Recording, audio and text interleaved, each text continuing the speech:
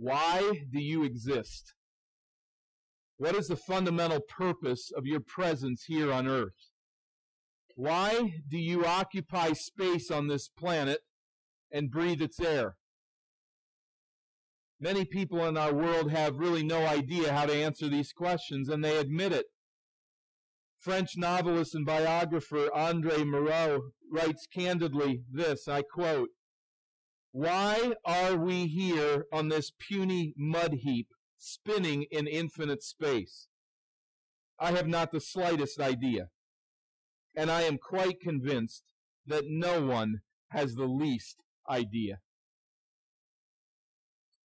Many people think that they know why we're here, but their answers only identify their current responsibilities or their current interests. I'm here to be a parent to my children.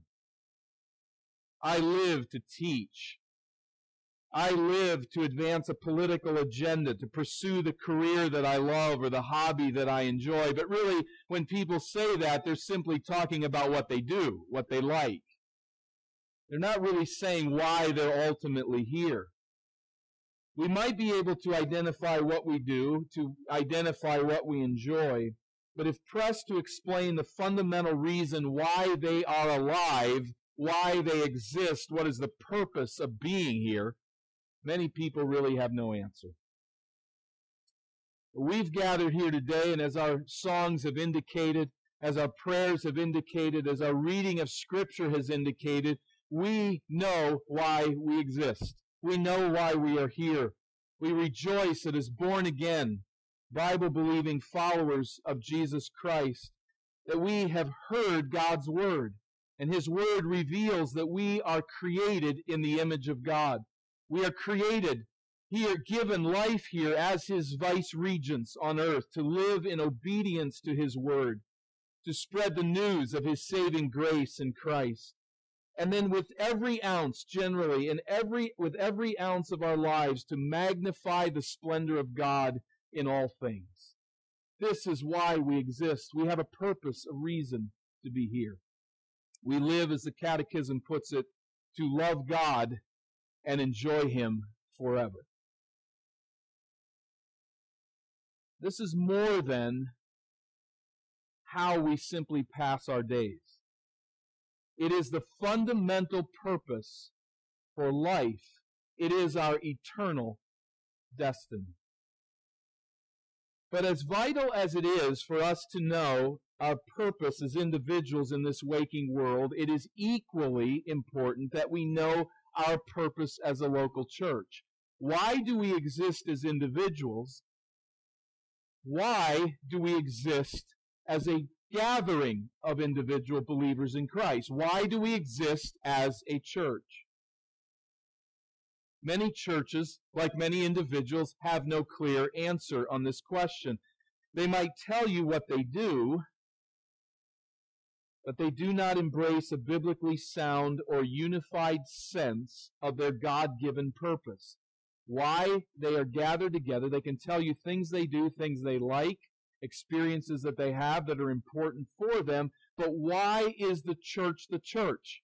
Why do we exist here? Many have no idea, and in consequence, many churches calibrate their purpose to the world of business. They exist to continue to succeed financially, and perhaps no one would ever say that, but when it really gets down to how they do church, that's really what it's about. There are others that calibrate their purpose to the dictates of education or social activism, the aspirations of a political party, to modern psychology. We're gathered here, we want to feel good about ourselves or to get things straightened out in our lives, something along these lines. But we rejoice as Bible-believing people that God's Word reveals our purpose as a body, as an assembly. And that purpose is God's gift to us. It is for our joy, for the glory of His name. He explains to us in written Scripture why we exist. And I think then as we find ourselves as a church in transition to a new facility, I think this is a very fitting time for us to consider why we continue on. What is our purpose as a church? Do we understand clearly, all of us, why we are here in this place, on this planet? What is our purpose? Why has God given us life together? During our last stay in this school, way back in the ancient days of 1995, we had a brief stay here for that period.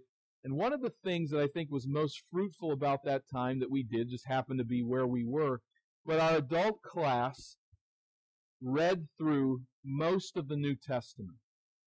Gathering each Sunday, we read through most of the New Testament, and we combed through it asking the question of, why is the church here?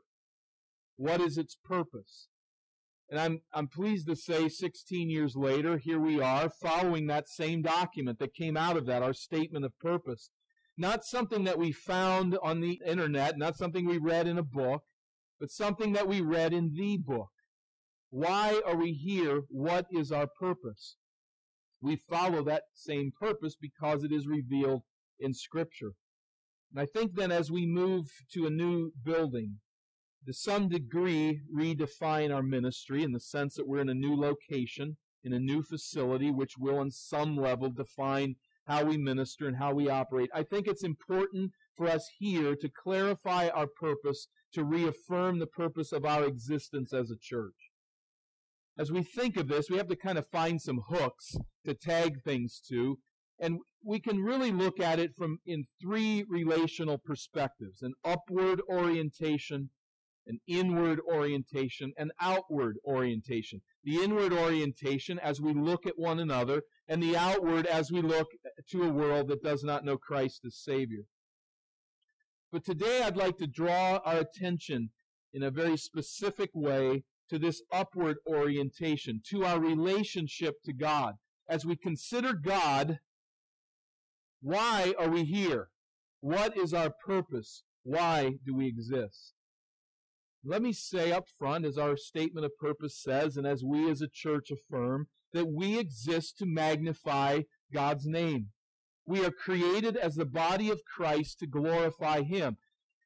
The theory of that, the statement of that is one thing. The outworking of it is something entirely other. But I don't think that the outworking of that purpose to glorify God is really solid until we have a sense of His revelation and what He has done and why He has brought us together to glorify His name. I think really all of written revelation points this way. And I want to just very briefly sketch, as we think through the Old Covenant, the Old Testament, the worship of God was the defining purpose of God's people. If we think of that context and that nest that is provided in the Old Testament, we could begin to fill in those blanks pretty clearly, each one of us, and we might trace it a bit differently. But just to highlight a few points, God created us for worship, and we witness this reality in the life of the first family, don't we? We find in Genesis chapter 4, as representative of the godly line of people ultimately, Abel offers a sacrifice to God in worship. We find this first family worshiping God. And after Abel dies as the first martyr, Genesis 4 ends with this statement. We're going to just kind of highlight a few ideas from the Old Testament. We'll move to a text in the New Testament here in a moment. We're going to spend a little bit of time just thinking through this. That passage, and if you care to think on that, to turn there to Genesis 4, that's fine. Otherwise, just listen.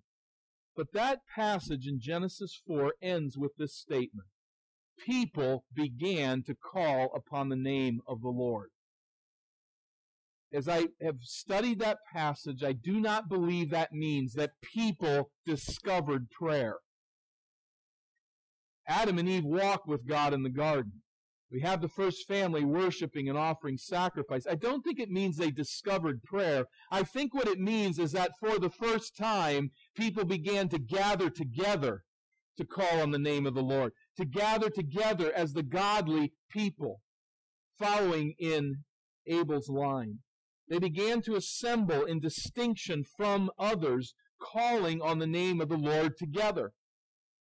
And as we continue through the book of Genesis, we come to Abraham. In Genesis 12, God calls Abraham out of Mesopotamia. choosing him by sovereign grace alone, choosing this man to be the father of a great people.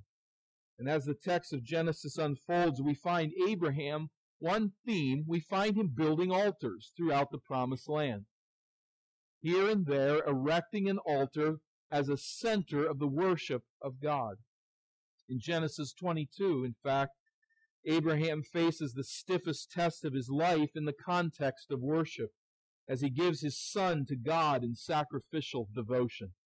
It is about, his life is about worship. And as the people of God continue to develop, we come to the children of Abraham, to the Israelites, and we come to the Exodus. On the night before the Exodus from Egypt, God constitutes the Passover festival in which the Israelites will forever commemorate their deliverance from Egypt. Now think about that. He talks to them about their worship of him before the event. Saying, I think, in a number of things, but saying that he knows what will take place, certainly, but also that worship is all important, that they will celebrate forever the saving grace of God who will deliver them from Egypt. He talks about Passover remembrance before the deliverance.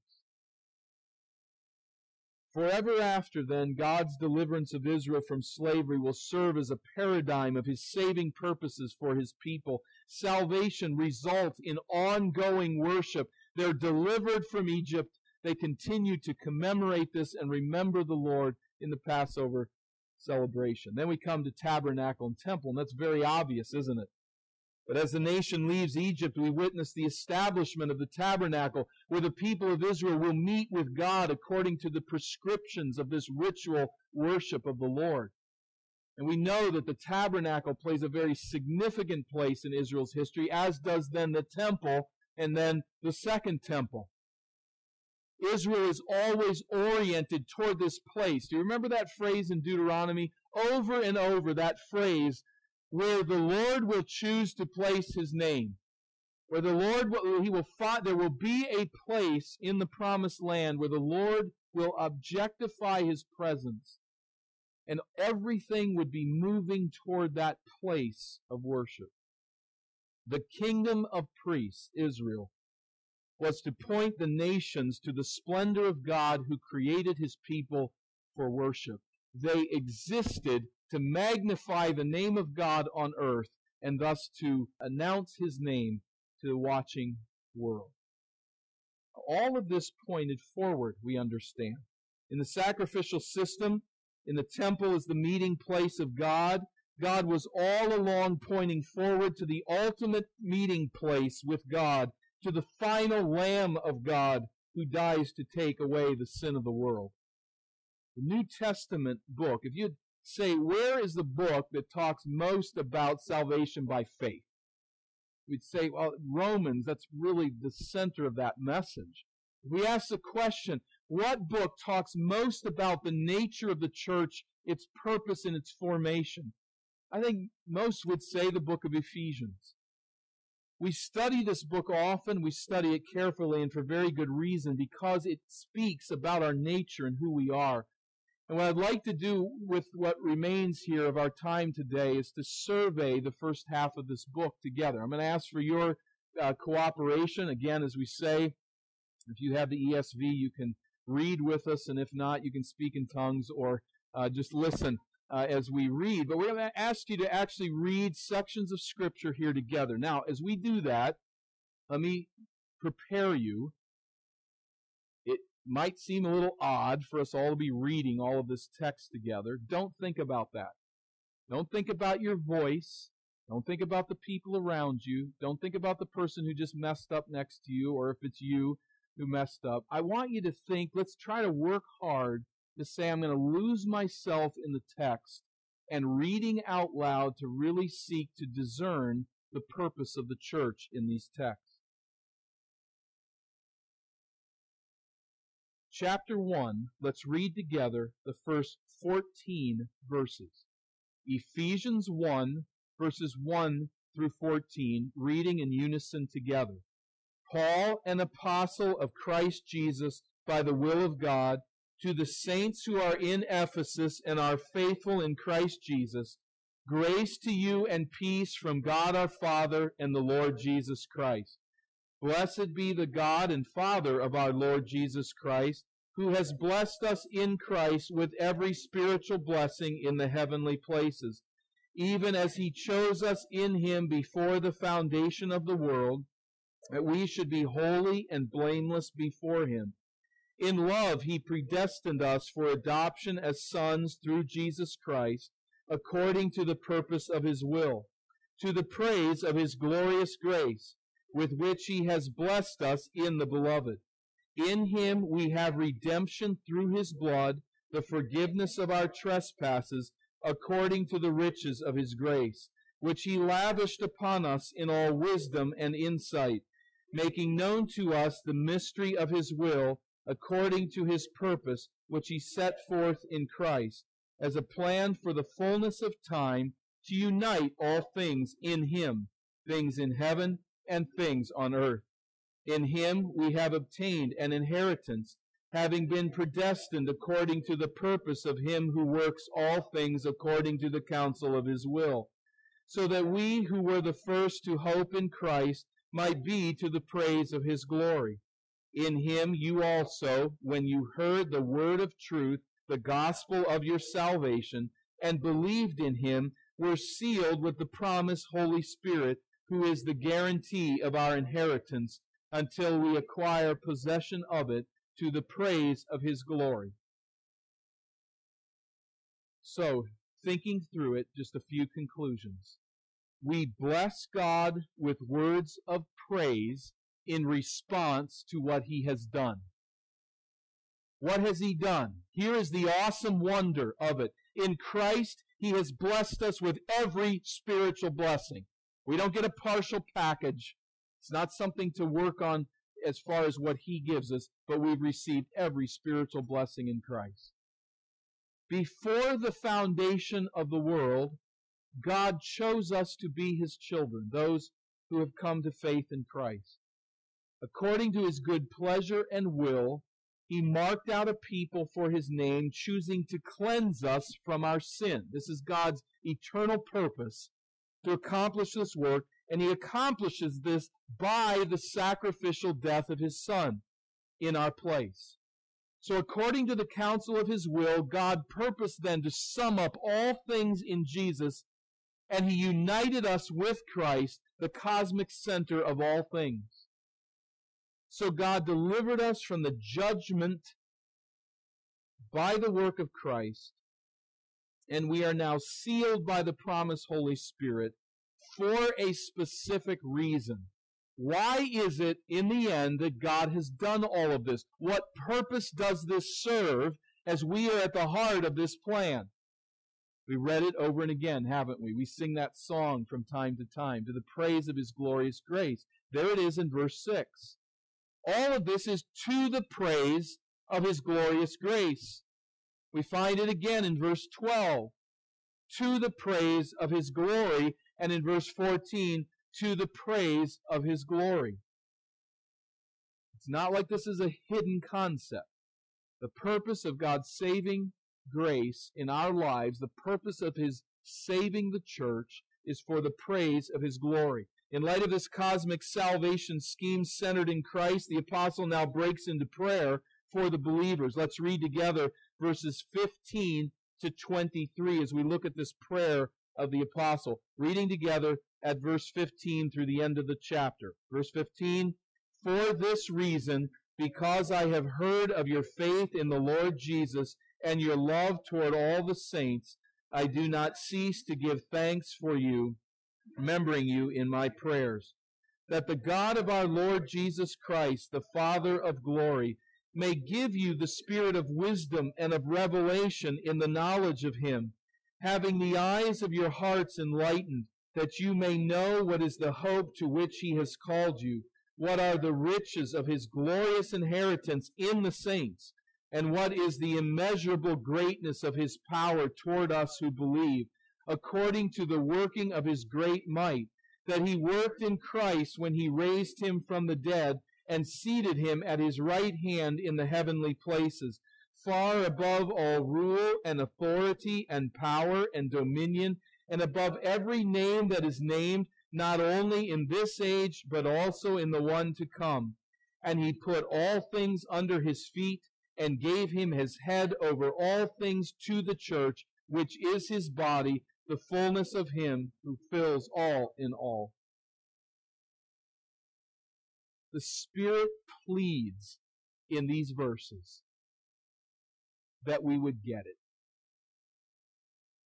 that we would grasp the meaning and the wonder of our salvation in Christ. This is one of the reasons I come to the assembly. So many others, but this is one. My perceptions are dull.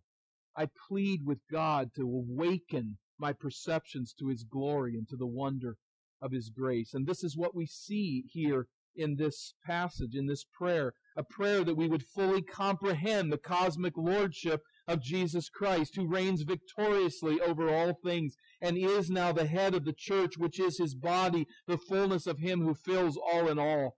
I don't know that I can fully conceive of that statement. That He is the head of the church, which is His body, the fullness of Him who fills all in all. But I expect through all eternity to come to an understanding of that glory. He is the head of His church, filling all in all. It all centers in Christ.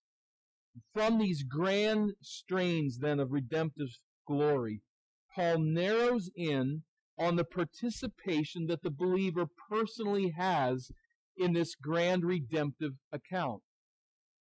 Chapter 2, verses 1 through 10. Let's read together. Chapter 2, verses 1 through 10. Verse 1, "And you were dead in the trespasses and sins in which you once walked, following the course of this world, following the prince of the power of the air, the spirit that is now at work in the sons of disobedience, among whom we all once lived in the passions of our flesh, carrying out the desires of the body and the mind, and were by nature children of wrath like the rest of mankind. But God, being rich in mercy, with which He loved us, even when we were dead in our trespasses, made us alive together with Christ. By grace you have been saved, and raised us up with Him, and seated us with Him in the heavenly places in Christ Jesus, so that in the coming ages He might show the immeasurable riches of His grace in kindness toward us in Christ Jesus. For by grace you have been saved through faith, and this is not your own doing, it is the gift of God, not a result of works, so that no one may boast. For we are His workmanship, created in Christ Jesus for good works, which God prepared beforehand that we should walk in them." We're not pretty good people that Jesus has decided to help out a little bit. We were dead in our sins, spiritually lifeless, eternally hopeless.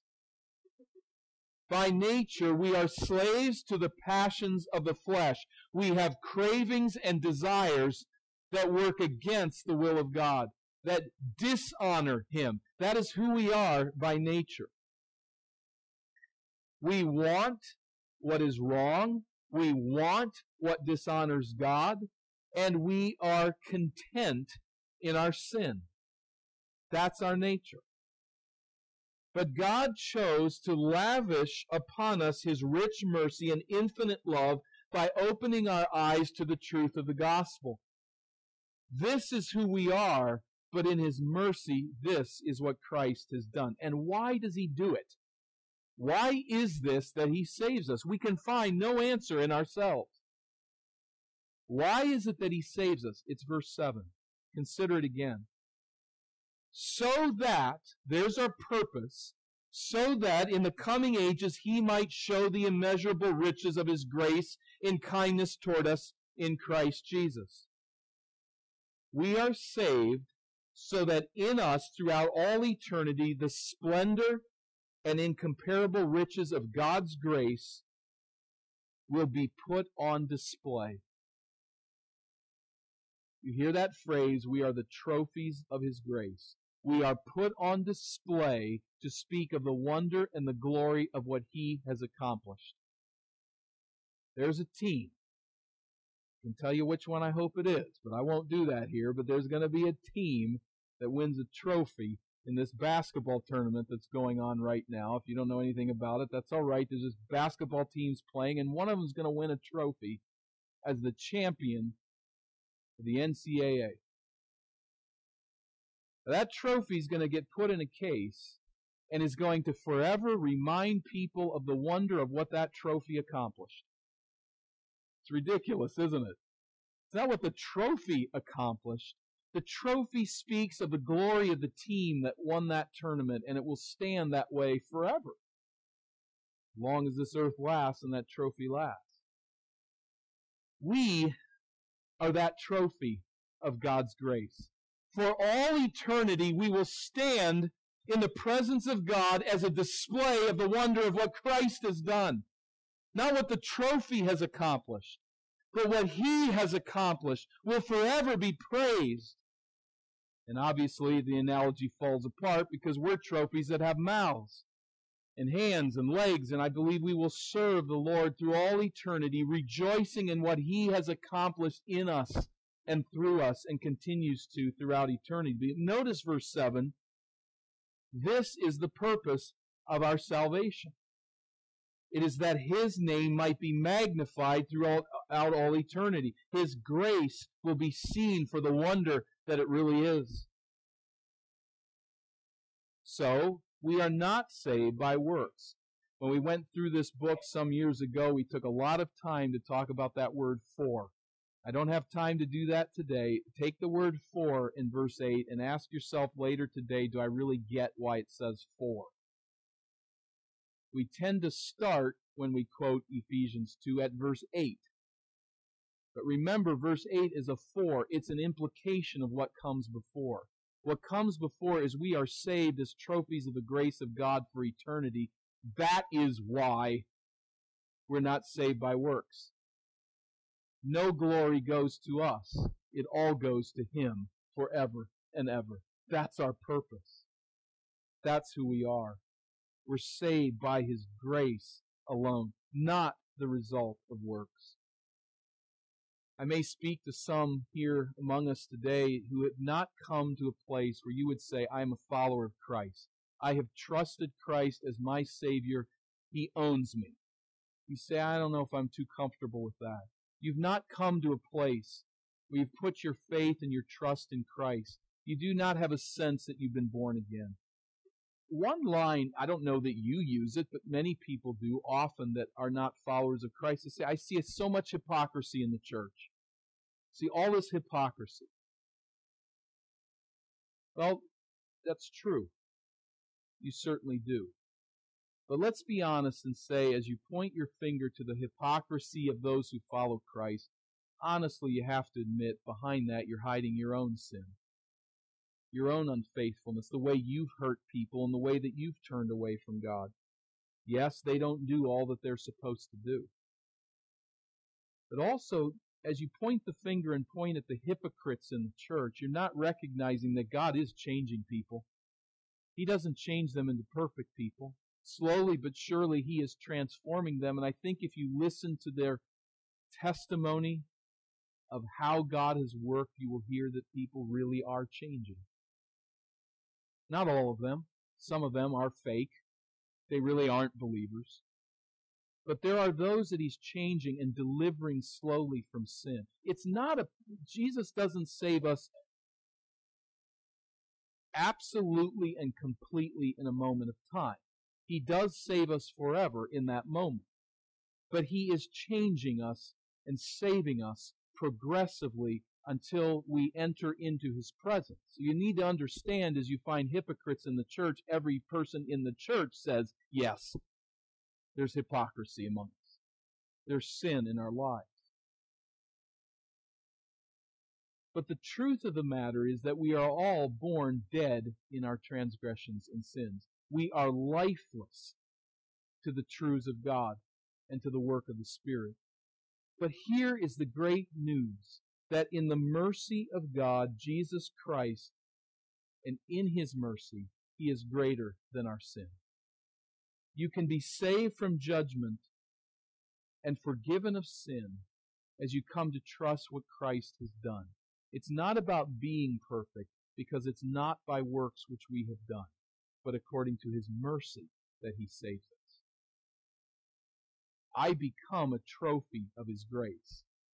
I don't get congratulations for having won the game. I'm not congratulated because I was such a good person that God saved me. Rather, I simply point to the mercy of God to save sinners. And maybe in that, as a sinner, as a hypocrite yourself, you say, I see that and I want it. Turn from your sin. Receive the saving grace of Christ today. Receive it as a gift. Now, this display of transforming grace is evidenced in our lives individually. But the emphasis of Ephesians falls on the corporate display of grace. And let me gain your attention here. We move from considering God saves individuals by His grace, but this is also then true of His church as a whole.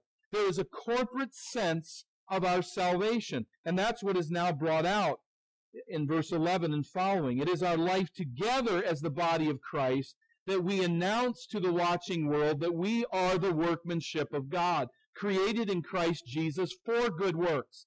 Yes, we remain sinners. Yes, there are hypocrites in the church, but we are on this mission to carry out the good works that He saved us to fulfill.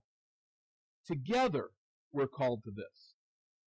We're not individual franchisees that come here in the church working with God and having nothing to do with one another. Rather, as a body, we are called together to live out this life. Notice this emphasis now as we read verse 11 and following. Notice the emphasis on the uniting of people in the body of Christ. Reading together at verse 11 through the end of the chapter, Ephesians 2:11. Therefore, remember that at one time you Gentiles in the flesh, called the uncircumcision by what is called the circumcision, which is made in the flesh by hands, remember that you were at that time separated from Christ, alienated from the commonwealth of Israel, and strangers to the covenants of promise, having no hope and without God in the world. But now in Christ Jesus, you who once were far off have been brought near by the blood of Christ. For He Himself is our peace, who has made us both one, and has broken down in His flesh the dividing wall of hostility, by abolishing the law of commandments expressed in ordinances, that He might create in Himself one new man in place of the two, so making peace, and might reconcile us both to God in one body through the cross, thereby killing the hostility. And He came and preached peace to you who were far off, and peace to those who were near. For through Him we both have access in one Spirit to the Father. So then you are no longer strangers and aliens, but you are fellow citizens with the saints and members of the household of God, built on the foundation of the apostles and prophets, Himself being the cornerstone, in whom the whole structure, being joined together, goes into a holy temple in the Lord. In Him you also are being built together into a dwelling place for God by the Spirit. Now, there's no way we can concentrate on this passage and miss the concept that the saving grace of God working in our lives individually is working in us as a body. There's a corporate idea here. The transforming power of the gospel, by that power, God reconciled us in one body, bringing two distinct people together in a way that only the grace of God could accomplish. A peace that was accomplished by Christ. So the quintessential place where God now meets with His people is not on a temple on Mount Zion in Jerusalem.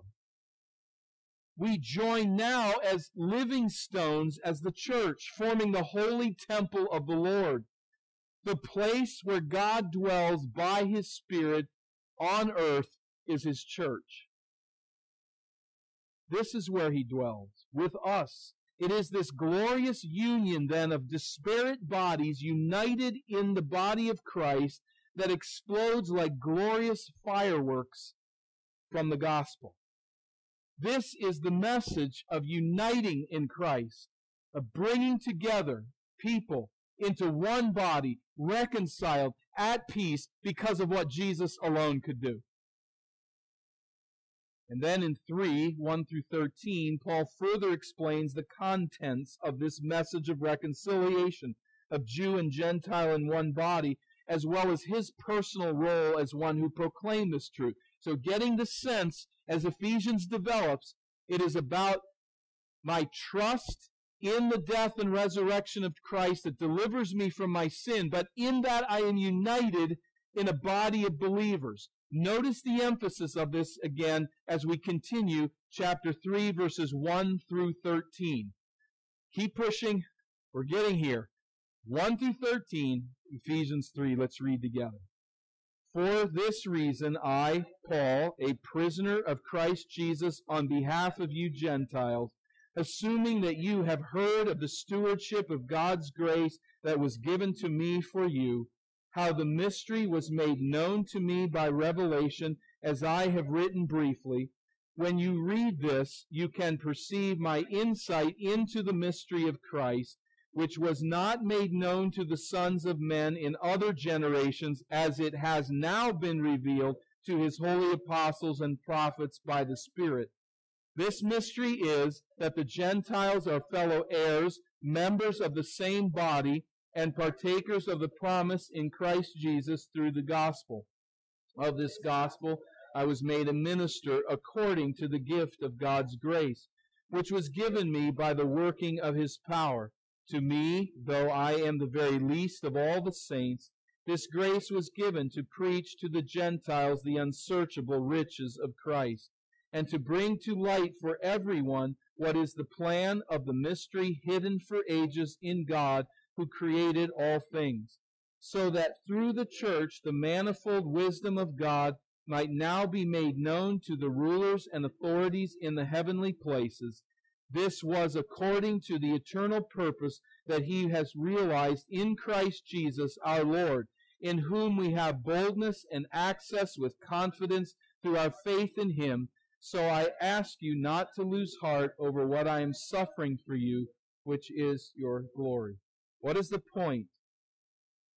What is the point of God reconciling believers to one another in Christ? Why does He do this?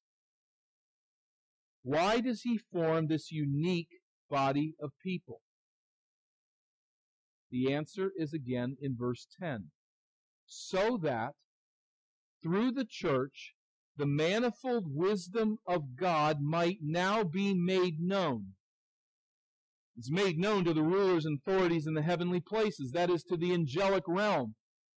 Apparently only they ultimately are able at this point to conceive of this as far as a creature can conceive of it. But our life together as the reconciled body of Christ, as the temple of God, puts the wisdom of God's saving grace on display for the angels to see. God has planned this through eternity. That we, as these weak, sinful, humble people, gathered in the church, will display to the watching angelic realm the wonder of God's grace. It's really cosmic in its proportions. And as the angelic realm then sees Jews and Gentiles and every other category of people that don't typically get along, separated peoples, as they see all of them uniting together around Christ, they are filled with wonder. These are people that should be at war. They're people that are at peace with one another. Christ binds them together in a unique way. God alone can do this. And thus God alone is to be praised for this work that He does. Again, Paul prays that the Ephesians would catch all of the wonder of this in verses 14 and following. Let's read down through verse 19. 14 to 19 of chapter 3, reading at verse 14. For this reason I bow my knees before the Father, from whom every family in heaven and on earth is named, that according to the riches of his glory he may grant you to be strengthened with power through his Spirit in your inner being, that Christ may dwell in your hearts through faith, that you, being rooted and grounded in love, may have strength to comprehend with all the saints what is the breadth and length and height and depth, and to know the love of Christ that surpasses knowledge, that you may be filled with all the fullness of God. So the Spirit wants us to grasp who we truly are in Christ. Again, this is one reason I come to church. My perceptions are so poor. We gathered with His people, singing the songs of the new life, reading Scripture together, edifying one another. Our perceptions are slowly pulled higher. Our eyes are slowly opened to the glories of Christ. But these glories are on display everywhere in this universe. And we, by the grace of God, will get it. We'll conceive of it. We'll see the wonder of God's work in saving the church. As Paul thinks on this glorious salvation, as he thinks now on the church's purpose, not just my rescue from hellfire, which I deserve, but the church's union in Christ, uniting peoples to display the glory of His saving, reconciling, peace-producing power. As we grasp all of that, Paul now rounds out the first half of this doctrinal section of this book with this doxology. Let's read it together, verses 20 and 21. Verse 20. Now to Him who is able to do far more abundantly than all that we ask or think, according to the power at work within us, to Him be glory in the church and in Christ Jesus throughout all generations, forever and ever. Amen. Notice that phrase. To Him be glory in the church. Verse 21. To Him be glory in the church. And in Christ Jesus. Now we stop there and say, well, certainly and obviously the glory of God is displayed in Jesus Christ. As assuredly as that is the case, so it is to be the case that the glory of God is displayed in His church. The church of hypocrites, the church of sinners, the church of weak people, but people being transformed by this grace and united with one another. So the glory of God seen in the face of Jesus Christ is to be seen in the assembly of believers. This is our creative purpose. This is why we gather. This is why we get up in the morning. Our church exists to praise God's glorious grace. I exist to magnify His splendor, to stand as a trophy of His grace, but we, working together in a unique way, united in Christ, stand as a display of His grace in this universe. That's why we exist. That's why He saved us. We are a window through which the splendor and wonder of Jesus is witnessed. How we display His glory as the body of Christ takes up the remainder of the book. As it begins to now work out practically, how do we display this glory as a body in our relationships with one another? But again, I'd like us to focus, and the reason that I brought these 3 chapters together today, which is a bit unusual to take that length of section, but I trust that it all will now come to bear on this phrase. It hinges on this statement in verse 21. To Him be glory in the church and in Christ Jesus throughout all generations, forever and ever. Amen. To Him be glory in the church. So let us join in spirit today. Let us affirm together as a congregation That we exist to exalt the name of our Lord and Savior, Jesus Christ. That's why He has given us life. That's why we exist. That is our purpose. We are left on this planet to display to a lost world and to display to the angelic realm the glories of God. This means that in everything we undertake as a church, our decided purpose must be to magnify God as we pursue intimate fellowship with Him and with one another. We exist to be a worshiping, praying, singing, Scripture-loving church for the express purpose that we find our joy, our satisfaction, our eternal home in God. This is where we find it. This then is our life, and we display that life. That indeed is the reason we live, why we exist. We glorify Him by growing up in Him and doing the good that He created us to do as a body. Not simply as individual Christians on our own, but as a body working together to accomplish the good that Jesus saved us to do in this world. So in everything then that we undertake as a church, our purpose must be to magnify Him, to glorify the Lord, to say by our existence together, Jesus Christ is our Savior. Jesus Christ is our life. Jesus Christ is our Lord and reigning sovereign. And He has given us life, rescuing us from the eternal judgment of our sin, so that we might bring glory to Him, our Lord and our Savior.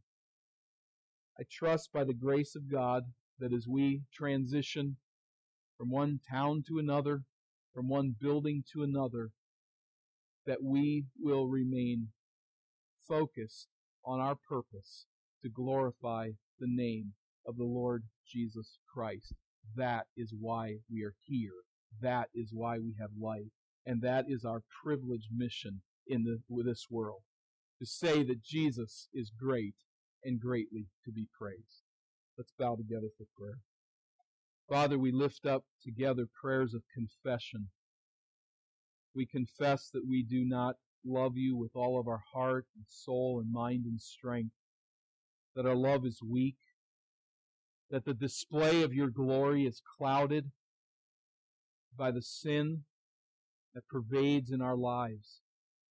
We acknowledge before You that we fall short of Your glory, that we fail in our obedience to Your word, in our demonstration to the angelic realm and to a watching world of the transforming work of Your grace in the presence of Your Spirit. We confess humbly before You that we are not what we should be. But we rejoice together. In some ways, Father, I'm sure many would agree with me, we're just overwhelmed by the wonder of Your grace, the eternal purposes, the sovereign, predestinating purposes, the transforming work that You had planned from eternity past, and the trophy of grace that Your church is. Father, we long for that day when we will celebrate through all eternity, free of sin, and praise You for Your amazing grace. I pray that we will learn to lift our voices in songs of praise, that we will learn to pray with fervor before You. God, deliver us from simple lists of prayers, as much as we need to take them to You. I pray that we would learn to pray with thanksgiving and joy, rejoicing in our salvation. I pray that we would learn to contend for the glory of Your name through our prayers in this world, and that You will spread that glory through our prayers, through our lives, through our witness, and through the display that this church makes of the union that we have in the Lord Jesus Christ. We are not sufficient for these things, but we know that You are. And by Your Spirit, I pray that You will deepen us in our created purpose to exalt the name of the Lord Jesus Christ. Thank You for giving us life together and calling us to this high calling. May we be faithful to this end in this coming week.